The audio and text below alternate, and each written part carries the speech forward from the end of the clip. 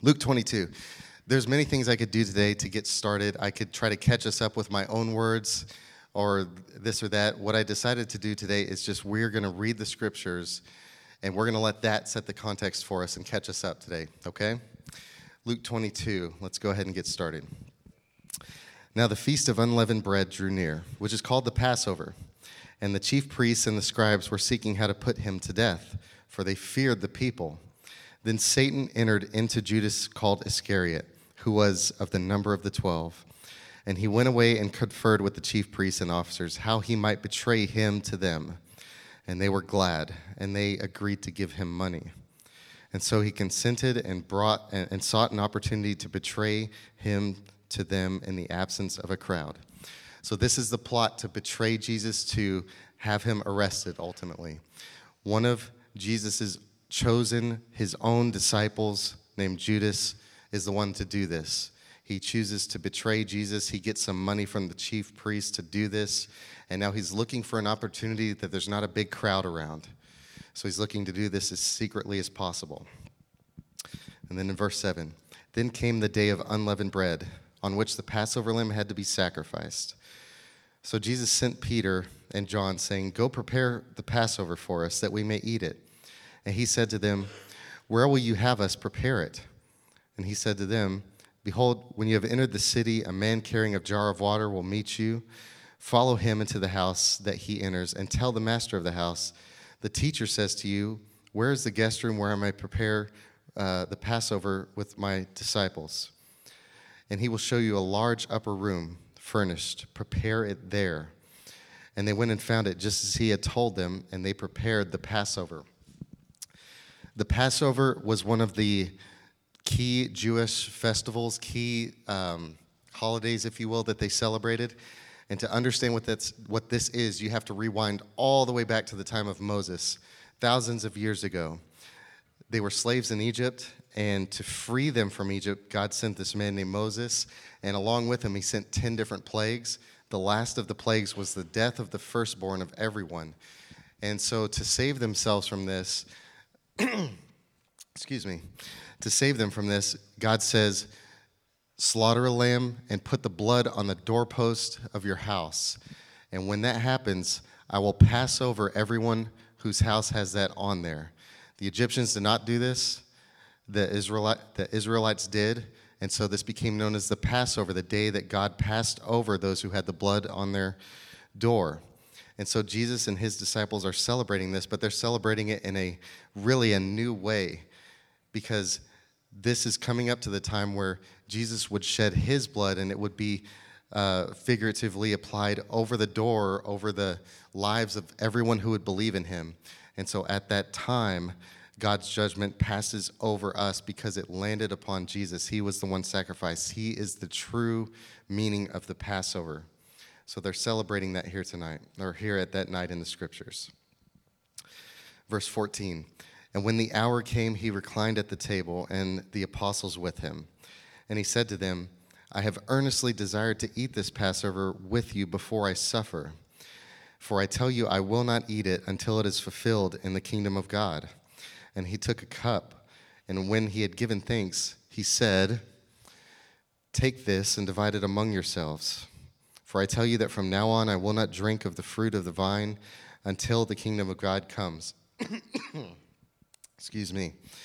And he took the bread, and when he had given thanks, he broke it and gave it to them, saying, this is my body, which is given for you. Do this in remembrance of me. And likewise the cup after they had eaten. He took the cup and saying, this cup that is poured out for you is the new covenant in my blood. But behold, the hand of him who betrays me is with me at the table. For the Son of Man goes as it has been determined. But woe to that man by whom he is betrayed. And they began to question one another which one of them it could be that was going to do this. So they're having this close time together.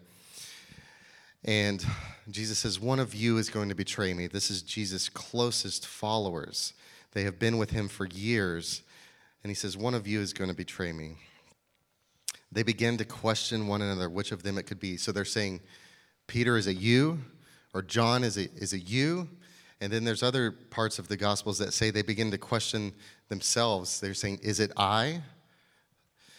The interesting thing about this, no one expected Judas. No one expected him. No one pointed him out. But this is the scene so far. And then this next section makes me laugh a little bit. It's mainly because of where it's placed in our scriptures, but we'll get to that. So verse 24, a dispute also rose among them as to which of them was to be regarded as the greatest. And he said to them, the kings and Gentiles exercise lordship over those in authority and call them benefactors. But not so with you. Rather, let the greatest among you become as the youngest, and the leader as one who serves. For who is greater, one who reclines at the table or one who serves? Is it not the one who reclines at the table? But I am among you as one who serves. You have stayed with me in my trials, and I assign to you, as my Father assigned to me, a kingdom, that you may eat and drink at my table in my kingdom and sit on thrones, judging the 12 tribes of Israel. So the scene is they're having the Passover. Jesus says, one of you will betray me. They start saying, well, are you going to betray him? Is it you? Well, it can't be me because I'm the greatest, right? Like, I'm the best of all of these guys here. And so immediately after this, they lift their face up and they start becoming overconfident. They start saying, oh, I'm the greatest. Oh, no, I'm the greatest. Well, Peter's probably saying, well, I'm the greatest. I walked on water with the guy. I mean, who can top that? It's not easy to top that. So they're having this kind of conversation. This is what's going on. And then listen to what Jesus says immediately after this. Verse 31, Simon, Simon, behold, Satan has demanded to have you that he might sift you like wheat. But I have prayed for you that your faith may not fail. That verse is very important to the rest of today, verse 32. But I have prayed for you that your faith may not fail, and when you have turned again, strengthen your brothers. Real quick, in verse 31, it says, Satan has demanded to have you that he might sift you like wheat. It doesn't come across real clearly in our English, but in the Greek, it's in the plural. So he's talking to Peter specifically, to Simon, but he's saying Satan has demanded to have all of you. He's demanded to have all of you and destroy all of you. But I have prayed for you that your faith may not fail.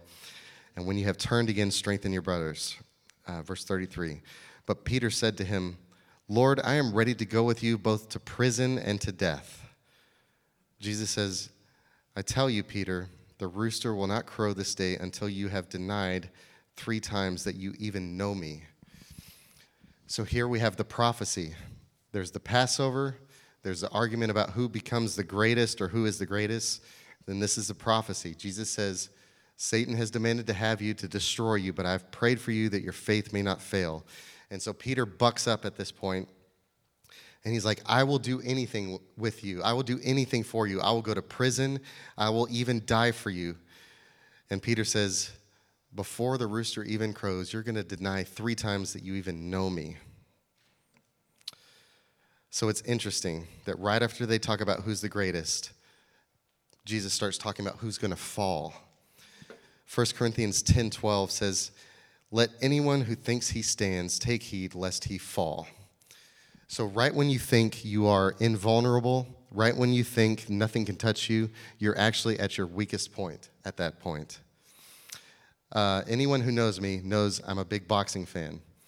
And what do you guard in boxing or any fights? You guard your head for the most part. You guard your chin. Doesn't matter how tough you are, you take a good shot here, you're going to be waking up in another place.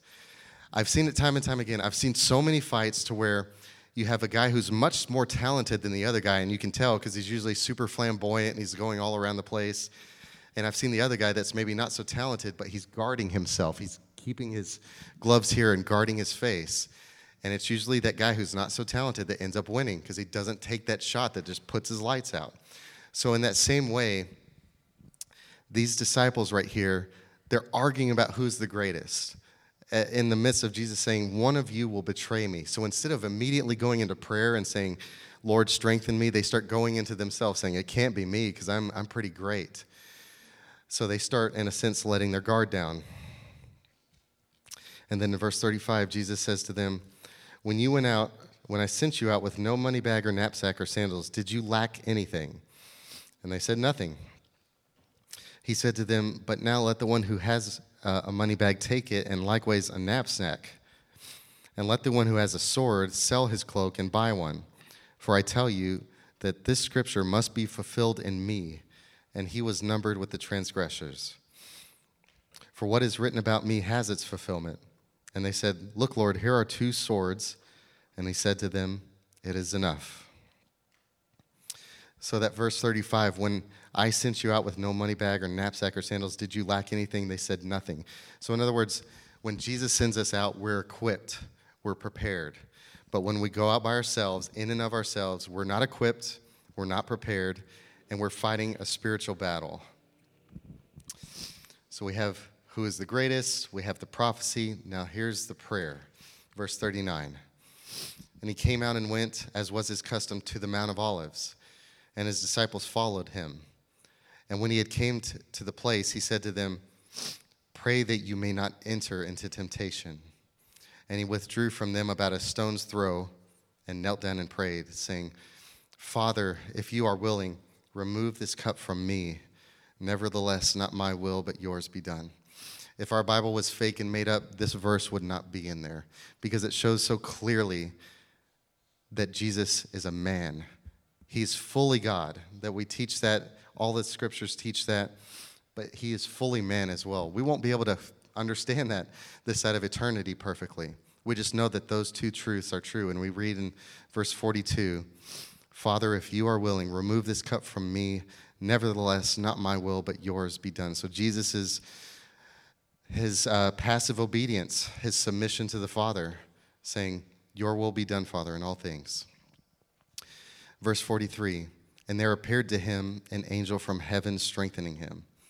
And he began to be in agony, and as he prayed more earnestly, his sweat became like great drops of blood falling to the ground.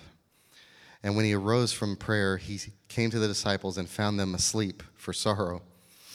And he said to them, why are you sleeping? Rise and pray that you may not enter into temptation. So have you ever fallen asleep in prayer? Like conked out in the middle of it? I know we've all probably done something like that. You start praying late at night, you've had a long day, and saying, dear God, I just want to give you 110%, and you just fade off, and I'm sure we've all done stuff like that. You get tired. These closest followers of Jesus, even Peter, all of them, they're just men. They're just men. They're weak without God. And so they're there. Jesus says, pray that you may not enter into temptation. Jesus has said some very serious things to them, and then they fall asleep. Jesus comes and finds them and says, why are you sleeping? Rise and pray that you may not enter into temptation. We never pray enough. No one in here can ever say that they have prayed just enough. We can always pray more. But there's times in our life when our prayer life is weak. It's not like temptation is like, oh, he's at a weak spot, I'll wait until he's strong. No, when our prayer life is weak, temptation and sin is still right there. The problem is you're not as prepared to combat it. So when we don't pray as much, we still face temptation. We're just not as prepared in the same way that they are. So we have the prayer. And now this next part, we have the arrest. Verse 47, while he was still speaking, there came a crowd. The man called Judas, one of the 12, was leading them. He drew near to Jesus to kiss him. Of all the signs that he could have given them, saying, this is the man I want you to arrest, he chose that. He chose a kiss. But Jesus said to him, Judas, would you betray the Son of Man with a kiss? So how did they know where Jesus was? Well, Judas brought them there. And how did Judas know where they were? Because he had left earlier. So how does he know where they were? Well, the other Gospels tell us that Judas knew that Jesus went to this spot to pray. So Judas used his knowledge of Jesus, his friendship, to betray him. Verse 49, and when those that were around him saw what would follow, they said, Lord, shall we strike with the sword? And then they don't even wait for an answer. Verse 50, and one of them struck the servant of the high priest and cut off his ear, his right ear. But Jesus said, no more of this. and he touched his ear and healed him. Then Jesus said to the chief priests and officers of the temple and the elders who had come out against him, "Have you come out as a robber with swords and clubs? Have you come out against a robber with swords and clubs? When I was with you day after day in the temple, you did not lay hands on me, but this is your hour and the power of darkness." So here we have Jesus arrested, betrayed by a friend. And then this next part is where we're going to spend most of our time for the rest of today, verses 54 through 62. This is Peter's denial. This is a well-documented story in our scriptures. It's actually found in every gospel account we have. It's found in Matthew 26, Mark 14, Luke 22, and John 18. So in other words, no matter which gospel you read, you'll find this account in there of Peter denying Jesus. Verse 54, and they seized him and led him away, bringing him into the high priest's house, and Peter was following at a distance. Real quickly, as I go through this, I'm going to be referencing the other gospel accounts. Like I said, it's found in every one of them. I'm going to be taking the accounts, the information from that, and using that to add the details that maybe Luke doesn't have in here. What I want to do is I just want to give us the fullest picture possible we can of this event, of what's happening.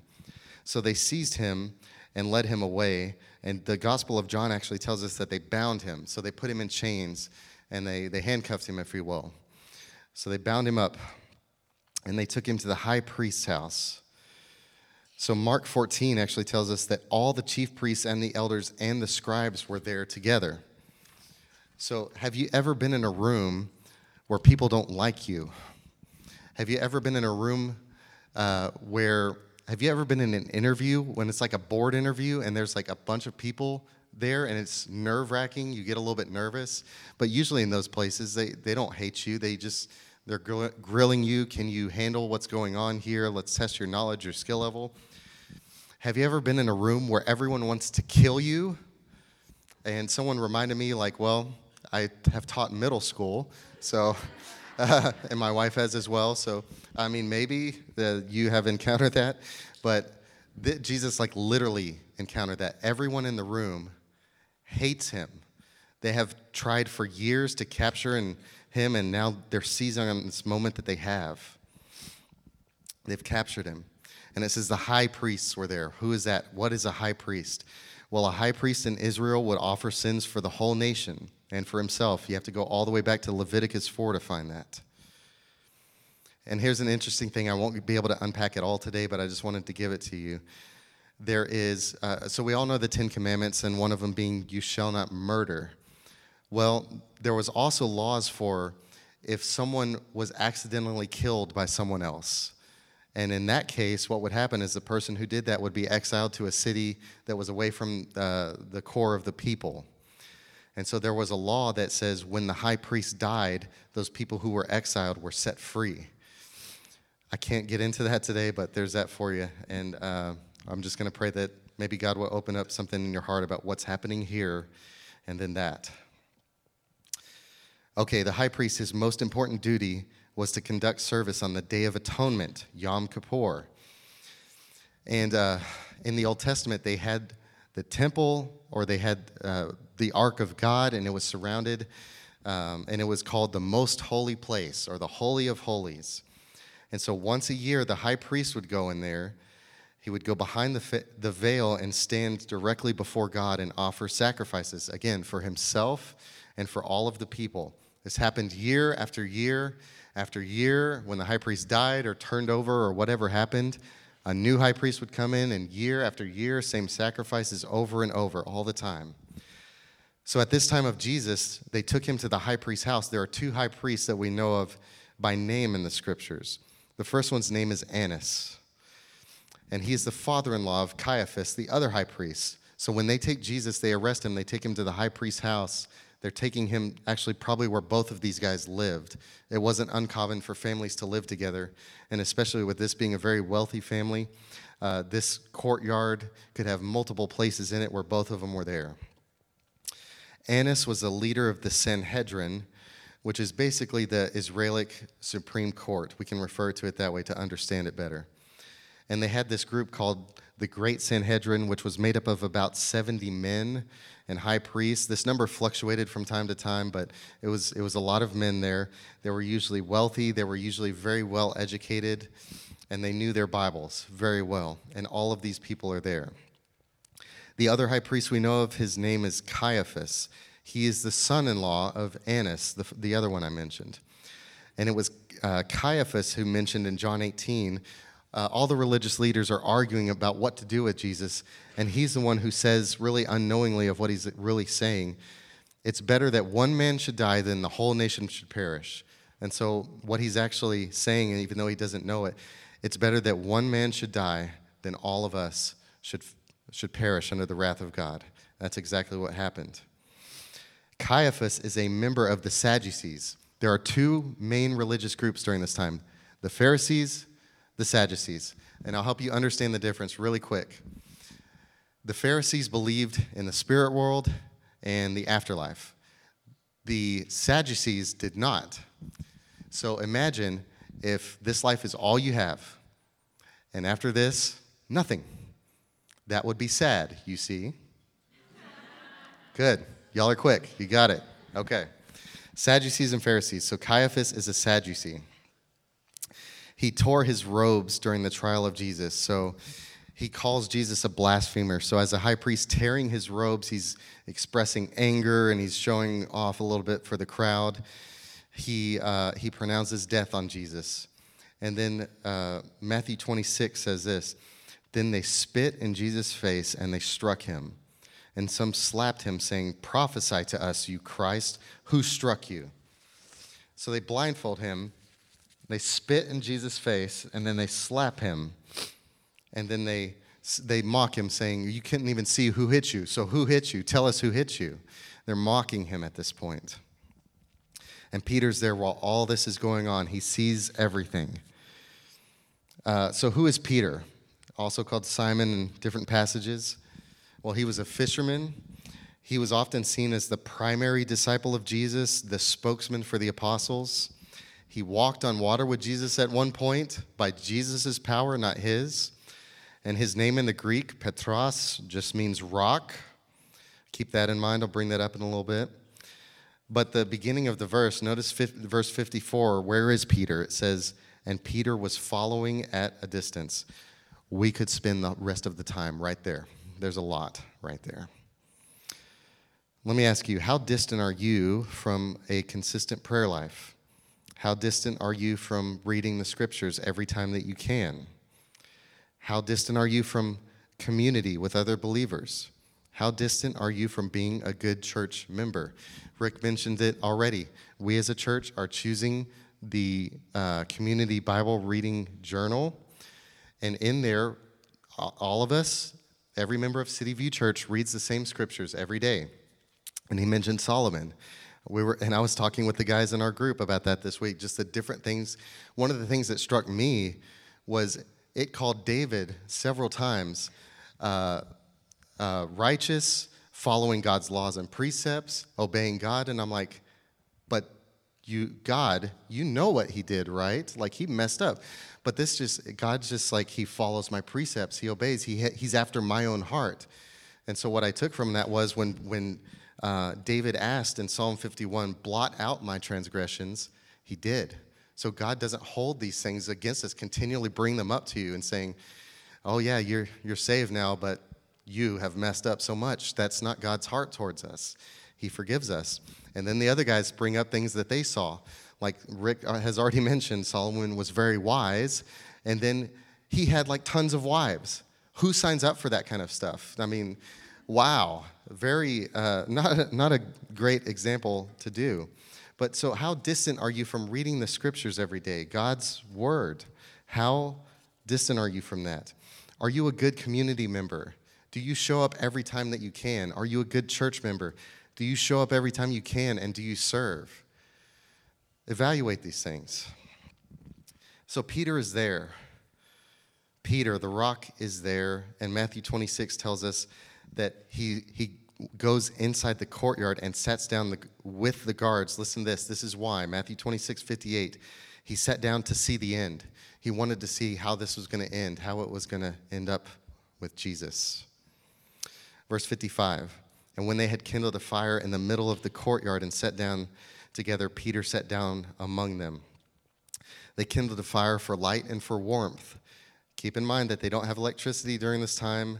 They have to do things manually. They have to start a fire manually, so that's what they did. And it's at night that they are having this trial for Jesus. So this trial, it was never going to be a fair trial, never. They had plotted against Jesus for some time now to capture him, to kill him. And according to Sanhedrin law, the trial could not be held at night, but yet it's at night when they're holding this. And keep in mind, the high priest, the scribes are there, the guys who have the Bible memorized. Try memorizing the book of Leviticus. That's not going to be a lot of fun.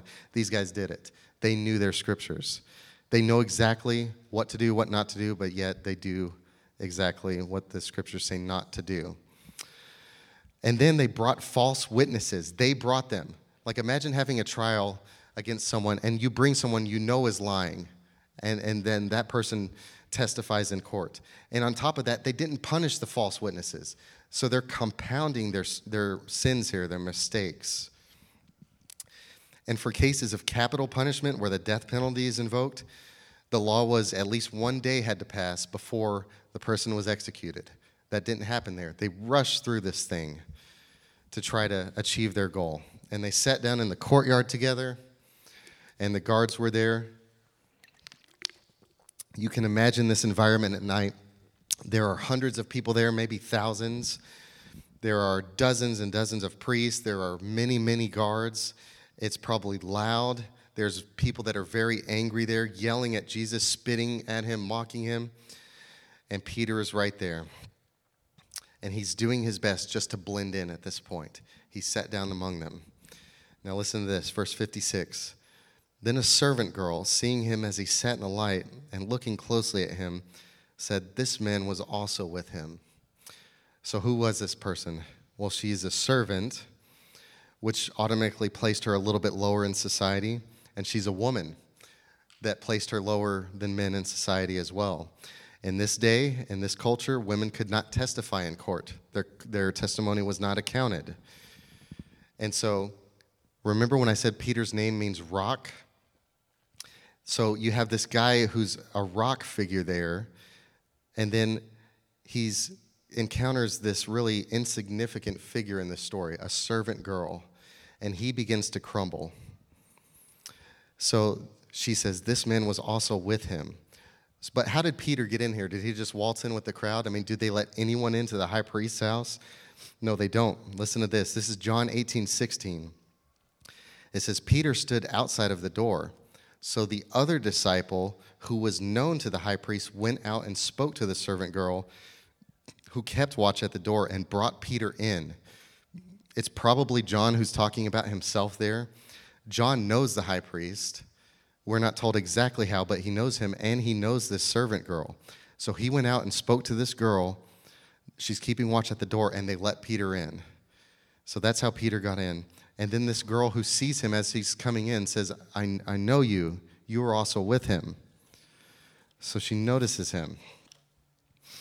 How does Peter respond? Verse 57, but he denied it, saying, "Woman, I do not know him." The Gospel of Matthew in chapter 26 says he denied it before them all. So he's not just talking to the servant girl. He's letting everyone know, I do not know him. So you can see now Peter starting to crumble a little bit just because this servant girl noticed him. And a little later, someone else saw him. This is verse 58, and said, "You are also one of them." But Peter says, "Man, I am not." So verse 58 begins saying a little later. So some time is passing. This is not exactly back to back. Some time is passing, but someone else notices Peter and says, "You are also one of them," one of Jesus' followers. And he says, "Man, I am not." In Matthew 26, verse 72, we get a little bit more detail. Not only does he deny Jesus, it says he denied it with an oath, saying, "I swear I don't know him." Verse 59, And after the interval of about an hour, still another insisted, saying, "Certainly this man was also with him, for he too is a Galilean." So about an hour passes by, and another person notices him and actually calls him out for his accent. Matthew 26 again tells us that they said, "Your accent betrays you. You're a Galilean." So you know when you've encountered someone from the South, you can pick up their accent pretty easily. We say y'all and all those kind of things. And the people from the North use guys and a lot of that stuff. And then we all talk a little bit differently. So in Galilee, they had some kind of twang to their voice. And they notice him saying, "You're from Galilee. You are a follower of Jesus." How does Peter respond? But Peter said, "Man, I do not know what you are talking about." And immediately while he was still speaking, the rooster crowed. And this is Peter's third denial. And Matthew gives us some more details. It says he began to invoke a curse on himself and to swear. So in other words, he is saying, "I swear to God, I don't know who this man is." Or he's saying, "God, kill me right now if I'm a liar." He's trying his best to make his denials believable. He wants the other people to believe him, saying, "I do not know this man." So let me just say, one of the most evident indications of the genuineness, or at least the consistency of your faith, is your language. Do you use words that you shouldn't, and secretly or in front of others? Do you curse? Ephesians 4:29, "Let no corrupting talk come out of your mouth." James 3:8, "But no human being can tame the tongue. It is a restless evil, full of deadly poison. With it we bless our Lord and Father, and with it we curse people who are made in the likeness of God. For from the same mouth come blessing and cursing. My brothers, these things ought not to be so. Does a spring pour forth from the same opening both fresh and salt water? Can a fig tree, my brothers, bear olives? Or can a grapevine produce figs? Neither can a salt pond yield fresh water." You see the contrast that's being pointed there. Can fresh water come straight from the ocean? Or can an apple tree suddenly drop a pumpkin? You get the idea that's happening there. The Bible's saying things are consistent within themselves. So in other words, your language, you might say, "I love Jesus," but then in the same breath, use curse words and this and that. And the Bible's saying that shouldn't be. That's a contradiction. That doesn't work. That is not a good testimony. And I know there's always talk around these kind of things. Well, we have freedom in Christ. Think about that for a moment. You have freedom in Christ. Freedom from what? Freedom from sin. That's what your freedom in Christ is for. It's not the freedom to do whatever you want. That's not freedom in Christ. Freedom in Christ is freedom from sin. So Peter, at this point, he has denied Jesus 3 times. He's cursing and swearing. And what did Peter do the first time that he was noticed? "I do not know him." What was that? That's a lie. So he's lying. And immediately while he was still speaking, the rooster crowed. Mark adds some detail here. It says the rooster crowed twice. So in those days, they didn't have alarm clocks. Shocker. And they used farm animals to understand what the beginning of the day was like when it started. So Peter hears this. I wonder what went through his mind the rest of his life when he heard these kind of sounds. Maybe it reminded him of that night. Maybe it served to remind him of his own weakness. Maybe it reminded him of what Jesus said in Matthew 10:33, "But whoever denies me before men, I will also deny before my Father who is in heaven." What happens after this? Verse 61, "And the Lord turned and looked at Peter. And Peter remembered the saying of the Lord, how he had said to him, 'Before the rooster crows today, you will deny me 3 times.'" The Lord turned and looked at Peter. So notice they're within distance of each other to see and recognize each other. Jesus is being yelled at, spit upon, and hit and mocked. And Peter's saying, "I don't know who he is. I'm not one of them." Notice Jesus didn't out Peter or call him a liar. He simply let Peter's comments stand, even though they were wrong. You've heard the saying, "A picture is worth 1,000 words," right? How many words are in this look? In verse 61, and the Lord turned and looked at Peter. What was in his look? I think this was it. I think that look said, I know you, Peter. I know you better than you know yourself. I still love you, Peter, and that's why I'm not saying a word right now, because I am about to bear your sins. Peter remembered the saying of the Lord, and the rooster crowed, and what happens? Peter, at this point, he was adamant about fighting. He said, I will fight with you, and I will die with you. And he's denied him now, and Jesus looks at him in verse 62, and he went out and wept bitterly. This is an interesting word that's used. It's only used twice in our scriptures, and both times it's for Peter's denial. So Peter couldn't hold it together anymore. He went out and wept bitterly. He couldn't worry about looking bad or holding things together or saving face in front of people. He's completely broken. The rock is completely broken and shattered at this point. He knew that he knew Jesus, and he knew that he had lied, and he betrayed Christ. Remember earlier when we hear about another man doing this? His name was Judas. So after Peter has betrayed Christ, he went out and wept. How did Judas respond when he betrayed Christ? Matthew 27 tells us.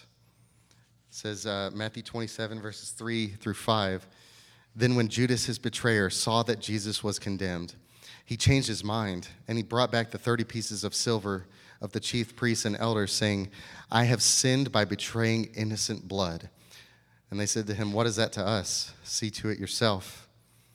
And throwing down the pieces of silver into the temple, he departed and went and hanged himself. There are 6 mentions of suicide in the Bible, and Judas is one of them. Notice Peter and Judas are sorry for what they did. They're sorry. What's the difference? Well, the Bible tells us, it's in 2 Corinthians 7:10. Godly sorrow brings repentance that leads to salvation and leaves no regret, but worldly sorrow brings death. That verse could not be more applicable than to this situation right here. Peter goes out and weeps bitterly. Judas goes and hangs himself. So the Bible, I think, tells us fairly plainly, Peter had godly sorrow. Judas had worldly sorrow. And I'll just quickly clarify that for you. Are you sorry because you got caught or because it's wrong? Are you sorry because there are consequences and you don't like dealing with those? Or are you sorry because it hurts God? That's the difference between godly sorrow and worldly sorrow. And this is why, in a real sense, that true repentance is measured over time and not in a moment. It's not in a flash of emotion that we measure these kind of things.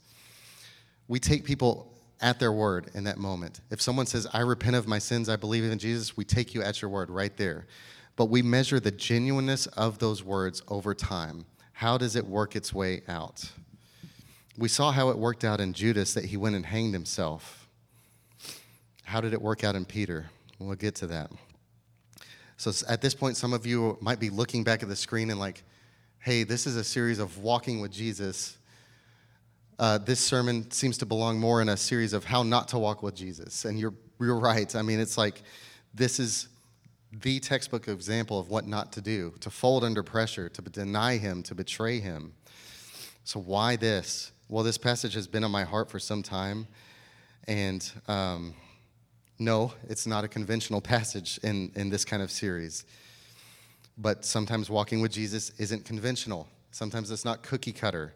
Sometimes it doesn't make sense. And it's not always Skittles and rainbows. It's not always just something that makes you happy. It's not, you're just not always walking around with a smile, walking with Jesus. Sometimes it's hard, and just admit it. Sometimes you absolutely fail him, and so do I. Walking with Jesus is not something that we're always getting better. Sometimes we completely blow it. Jesus is not looking for us to get better. He's looking to us to stay repentant, to stay reliant on him, to always have our faith in him. So we saw how Judas responded. How did Peter respond? Jesus is crucified. He's buried. After 3 days, he rises again. He calls for Peter by name, and he goes and talks to him. And Jesus asked him 3 times. This is in John 21. Jesus asked Peter, "Do you love me?" And Peter answers every time, "Yes, Lord, you know that I love you." So Jesus tells him, "Feed my lambs, tend my sheep, and feed my sheep." So Jesus restores Peter to ministry. So yes, Peter had an impressive resume up until then, and then completely blew it, folded, and denied Jesus. And Jesus restores him. This is good news to people like me, that we blow it sometimes. We sin against God. And sometimes we get it in our head from wherever it comes from that God can't use you anymore. And we know from what the scriptures say that that is untrue. If God can't use sinful people, then he can't use anyone. That's all he has to work with is sinful people. So Jesus restores Peter to ministry. And so what does Peter do after this? Does he live as a second-class citizen among the apostles, and they're always looking down upon him for what he did? No. In Acts chapter 2, Peter preaches, and 3,000 people are saved. And later in his life, an angel breaks Peter out of jail. And then even later in his life, Peter messed up again, and he was showing some sinful discrimination towards people. And he was confronted by another apostle. His name is Paul. And what did Peter do? He received that correction. He repented again. And ultimately, Peter died a martyr. Church tradition tells us he was crucified upside down. And he says that he wasn't worthy to be crucified to die in a manner as his Lord has. So in his final hours, Peter did not shrink back from being associated with Jesus. In fact, what Jesus said about Peter came true. He prayed his faith didn't fail, and it didn't. He had a moment of failure, but his faith didn't fail. But the truth is, ultimately, we don't compare ourselves to Peter or to Judas. You might see a lot of Peter in yourself. You might see some of Judas in yourself. We do not compare ourselves with other people. You could compare yourself against me in a lot of ways. I could compare myself against you. And a lot of times we do so in ways that makes us feel better. I could compare myself against you and make myself feel a little bit better. I'm not as bad as that guy, or you're not as bad as me. If you're going to compare yourself against someone, compare yourself to Jesus. The Bible says that he knew no sin, never sinned. We fall short of that. We fall short of the glory of God. Hebrews 4:14. We mentioned that the high priests, the elders, the scribes, all the highest religious leaders were there, but the high priests were there. The Bible talks about Jesus as being our true high priest. Hebrews 4:14, since we have such a great high priest who has passed through the heavens, Jesus, the Son of God, let us hold fast to our confession. So why can Peter hang on? And why can you and I hang on and still believe even though we fail? Because we have a great high priest. And because we have him, then we can hold fast to our confession. If we have him to hold fast to, that's good. He never changes. You and I change all the time, and we mess up all the time. That's why we can't hold on to our own circumstances. Are you going through a good time right now? Are you just feeling spiritually at your best right now? Don't hold on to that. Hold on to Jesus. And through the good times and the bad, you have him. Hebrews 10. Every priest stands daily at his service, offering repeatedly the same sacrifices, which can never take away sins. Remember what I said? Year after year, the high priest goes in, new sacrifices, new high priest, new sacrifices, year after year after year. And then contrast that with what Hebrews 10 says about Jesus.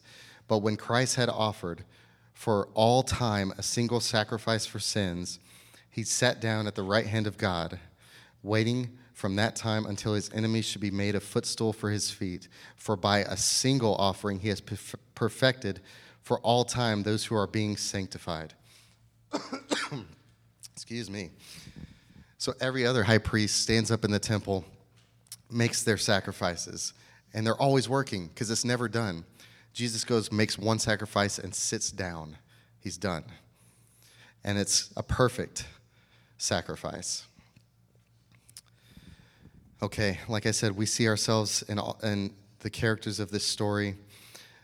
Where Peter was cowardly before his enemies, Jesus was absolutely courageous. Where Peter was weak and crumbled, Jesus was strong. Where Peter completely folded under pressure, Jesus was steadfast. And the same is for you and I.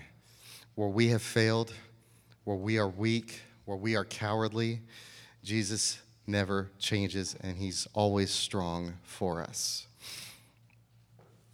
You know, the scriptures say that when we are faithless, he remains faithful. How often are you faithless? Like, honestly, how often are you faithless? I know we all want to put on a face for someone sometimes and just pretend, I always believe in God. No, you don't. None of us do. We stumble from time to time. You might have moments of great faith, and that's fine. And we should seek for our faith to be stronger. We should encourage one another. That's actually one of the purposes of this morning, is to encourage each other. But the truth is, you and I are not the rock steady, always there, always perfect ones. That one position is reserved for God alone. When we are faithless, he remains faithful. So have you messed up? God's there, and he doesn't hate you. He loves you.